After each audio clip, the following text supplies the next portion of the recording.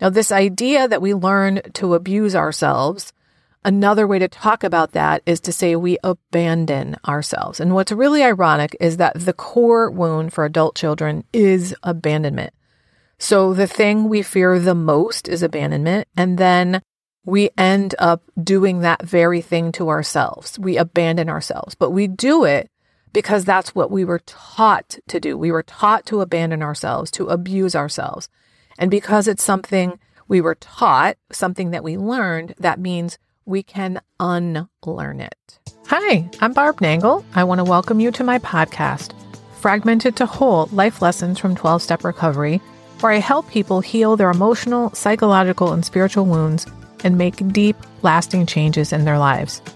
I'm the founder and CEO of Higher Power Coaching and Consulting, LLC, where I coach people on how to develop healthy boundaries. On this podcast, I share my experience, strength, and hope from recovery. I don't support or endorse any particular 12-step recovery fellowship, and I don't claim to speak for any particular 12-step fellowship. I also don't believe that 12-step recovery is the only way to recover. You might need additional help. My hope is that you'll find my words concretely helpful in improving your life, whether you're in recovery or not. This is episode 185, The Origins and Effects of Adult-Child Trauma, Part 1. I got a request from somebody who said they want me to talk on my podcast about how we all got our adult-child attachment and adult-child trauma issues. Now, I have an understanding of this from my own personal recovery process for relational trauma, which is the kind of trauma that happens over time in relationships. Typically from not having our needs met, or what I used to think of as the absence of good things happening for me in my childhood.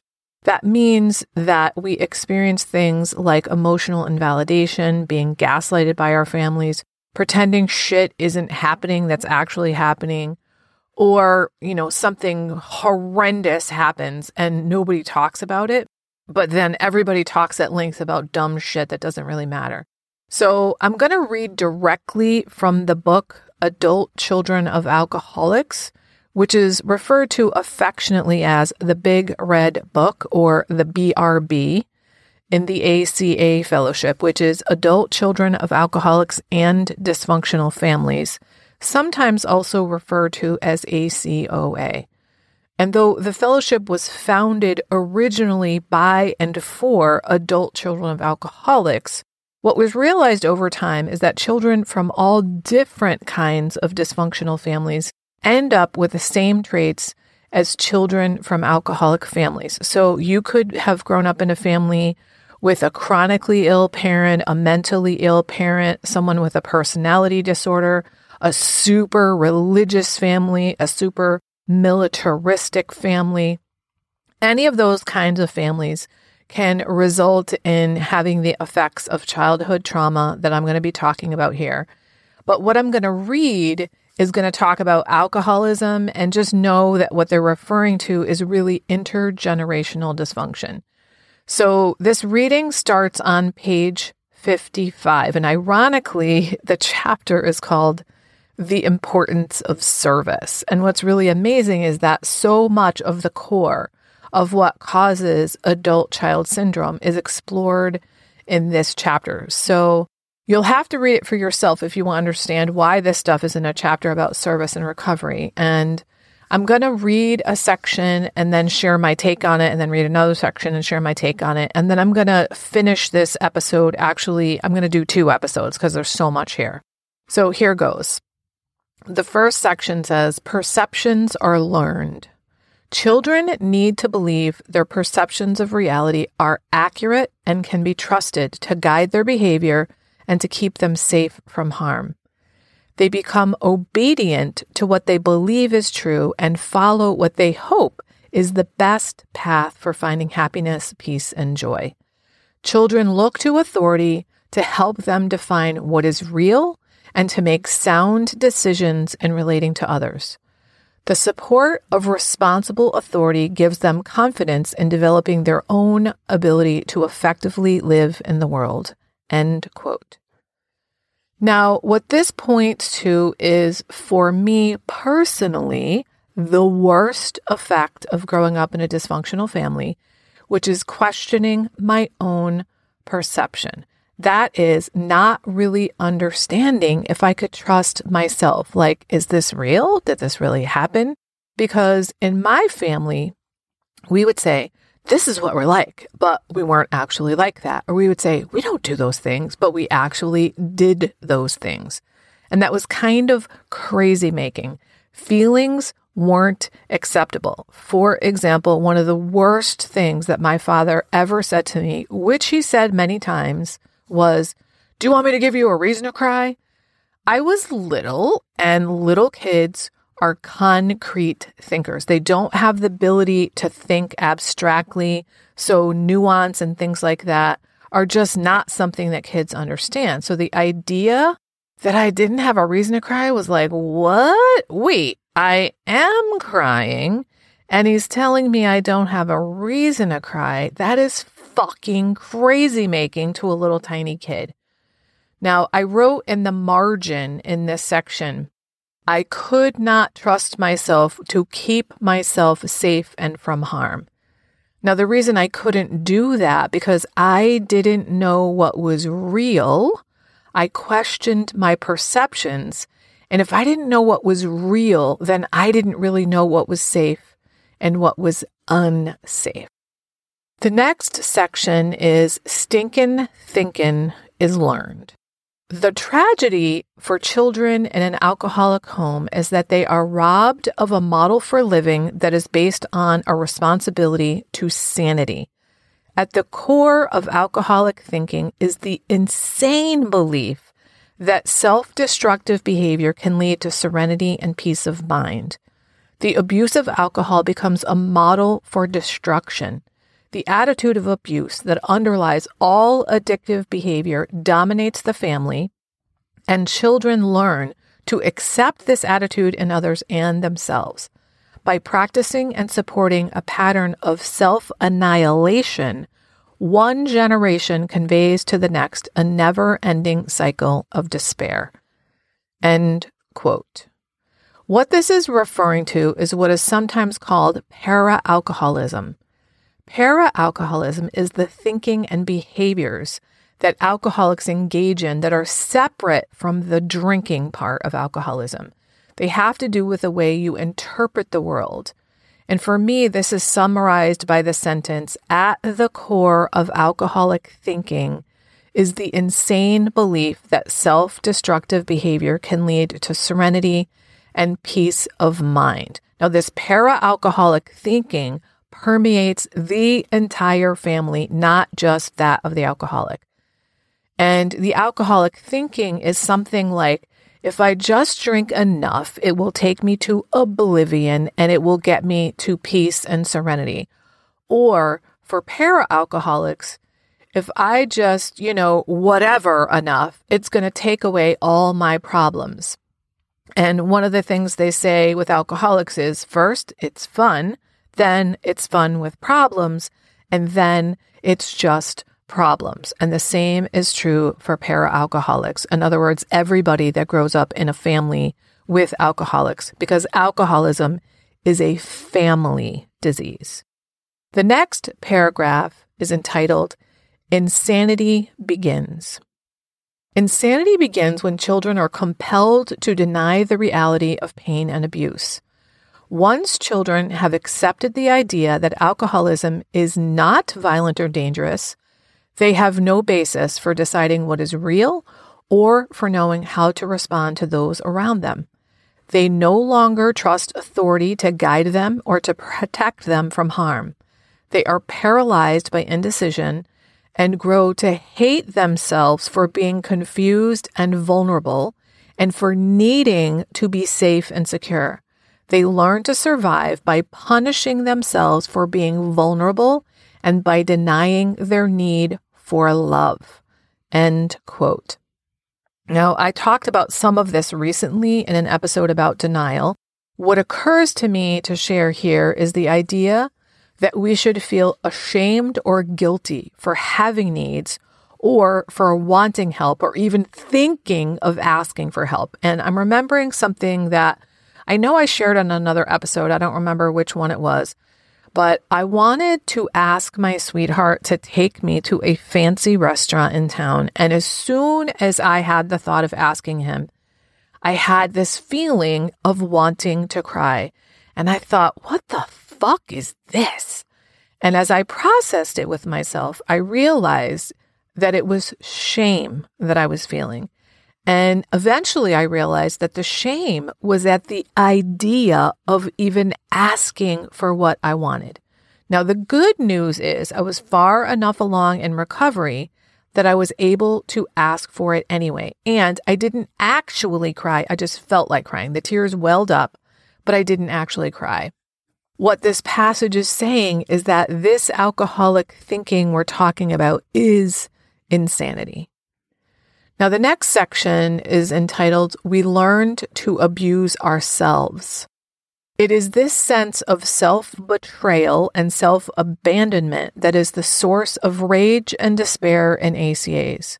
Adult children live in two realities attempting to meet the needs of a mature adult while seeing the world from the perspective of a frightened child. Neither aspect of the personality fully comprehends or understands the motives or actions of the other. The adult need for interdependence and self-expression seems to be in direct conflict with the child's need to be dependent and gently controlled. The frustration of being forced to choose between two competing points of view builds into rage as each side of the personality struggles to be heard by the other. Rage turns into despair when we realize that the legacy of insanity we inherited from our alcoholic home does not provide for the well-being of either the adult or the child. End quote. This section helps me to really understand why the solution to being raised in a dysfunctional family and to healing childhood trauma is to become your own loving parent, which means many things. But what it boils down to in its essence is it means learning to love yourself and sort of bridging the gap between that adult and the inner child in a loving and healthy way. Now, this idea that we learn to abuse ourselves, another way to talk about that is to say we abandon ourselves. And what's really ironic is that the core wound for adult children is abandonment. So the thing we fear the most is abandonment, and then we end up doing that very thing to ourselves. We abandon ourselves, but we do it because that's what we were taught to do. We were taught to abandon ourselves, to abuse ourselves. And because it's something we were taught, something that we learned, that means we can unlearn it. The next paragraph is entitled The Origin of Emotional Intoxication. And then I wrote next to it / the beginning of codependence. To withstand the intense pain of living with insanity and to have any sense of control, we must deny our feelings and hide our vulnerability.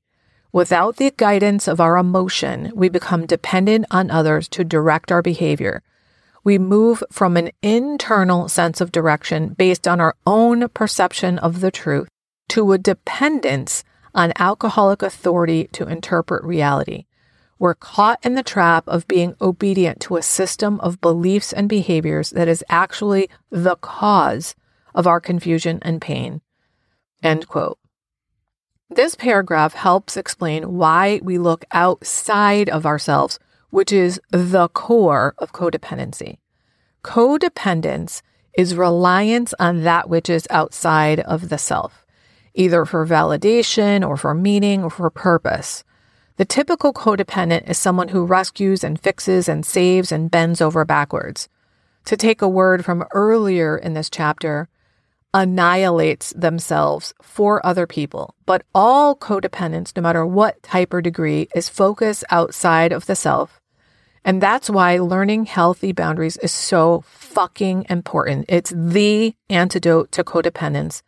And one of the most important things for learning how to form healthy boundaries is learning to keep the focus on yourself, because your boundaries are about you.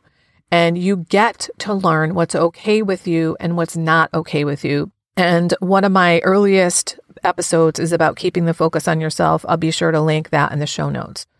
So I'm going to stop here for now because there's a lot in this section that I want to go through, but I don't want this to be a super long episode, and it's pretty deep. There's a lot here.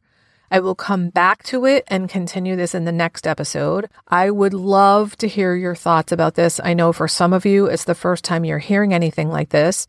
So please let me know what's come up for you. You can either DM me on Instagram or email me, barb@higherpowercc.com. In addition to that episode about keeping the focus on yourself, I'll put a link to the ACA website as well as a link to the Big Red Book in the show notes. And then I'm also going to put links to 3 one-pagers that I usually send to newcomers or people who are wondering if ACA is for them. One is called The Problem, another is called The Solution, and the other one is called The Promises. And after reading those 3, you'll pretty much know if that's the right program for you. If you're ready to finally have an enjoyable, relaxing summer doing things you really want to do, instead of always following other people's agendas, I have some openings for private clients right now. If you are really tired of saying yes to things you really don't want to do and being overly accommodating to others, this is for you. It's time to start accommodating yourself. Maybe you're dissatisfied with your relationships and overwhelmed with all kinds of difficult feelings because of your interactions with others. If you'd like to get your life in order before the summer hits, go to barbchat.net and sign up for a free 30-minute call with me about my private coaching so we can get started right away. That way, you'll be done by summer. This is for people who are finally ready to make deep, lasting changes in their relationship patterns, including their relationships with themselves, their partners, family, friends, and colleagues. Go to barbchat.net. If you like this podcast, and I'm guessing you did or you wouldn't still be listening, then you're gonna love the other things I have to offer. If you'd love pre-released podcast scripts and episodes before anyone else gets them, or if you'd love access to content from my private vault that I developed exclusively for my private clients, which is like having a work session with me without me actually being there, go to patreon.com/higherpowercoaching. There are 3 tiers ranging from as low as $4 up to $24 a month. You'll also love my weekly newsletter, Friday Fragments, which has content very similar to the podcast. You can check it out at fridayfragments.news. That's fridayfragments.news. Please like and subscribe to my podcast on your favorite podcast outlet. I'd also love it if you'd leave a review, which you can do either in the show notes or on Apple Podcasts. It really helps other people find my podcast so they can get the benefits you've gotten from listening. If someone came to mind when you listened to this particular episode, please share it with them. And my favorite place to hang out on social media is Instagram. I'm at Higher Power Coaching. Please DM me there. I'd love to hear what you got from this episode. I run group and private coaching programs on building healthy boundaries. Whether you need help with boundaries in your personal, professional, or romantic life, I can help. Head on over to barbchat.net, where you can hop onto my calendar for a free 30-minute Better Boundaries consultation. My ideal client is someone who is ripe for change. If that's you, I would love to work with you. My goal with all my work is to help you make lasting changes in your life like I've made deep, lasting changes in my life. Remember, it's never too late to recover. No one is beyond hope, and healing is possible. Thanks for listening.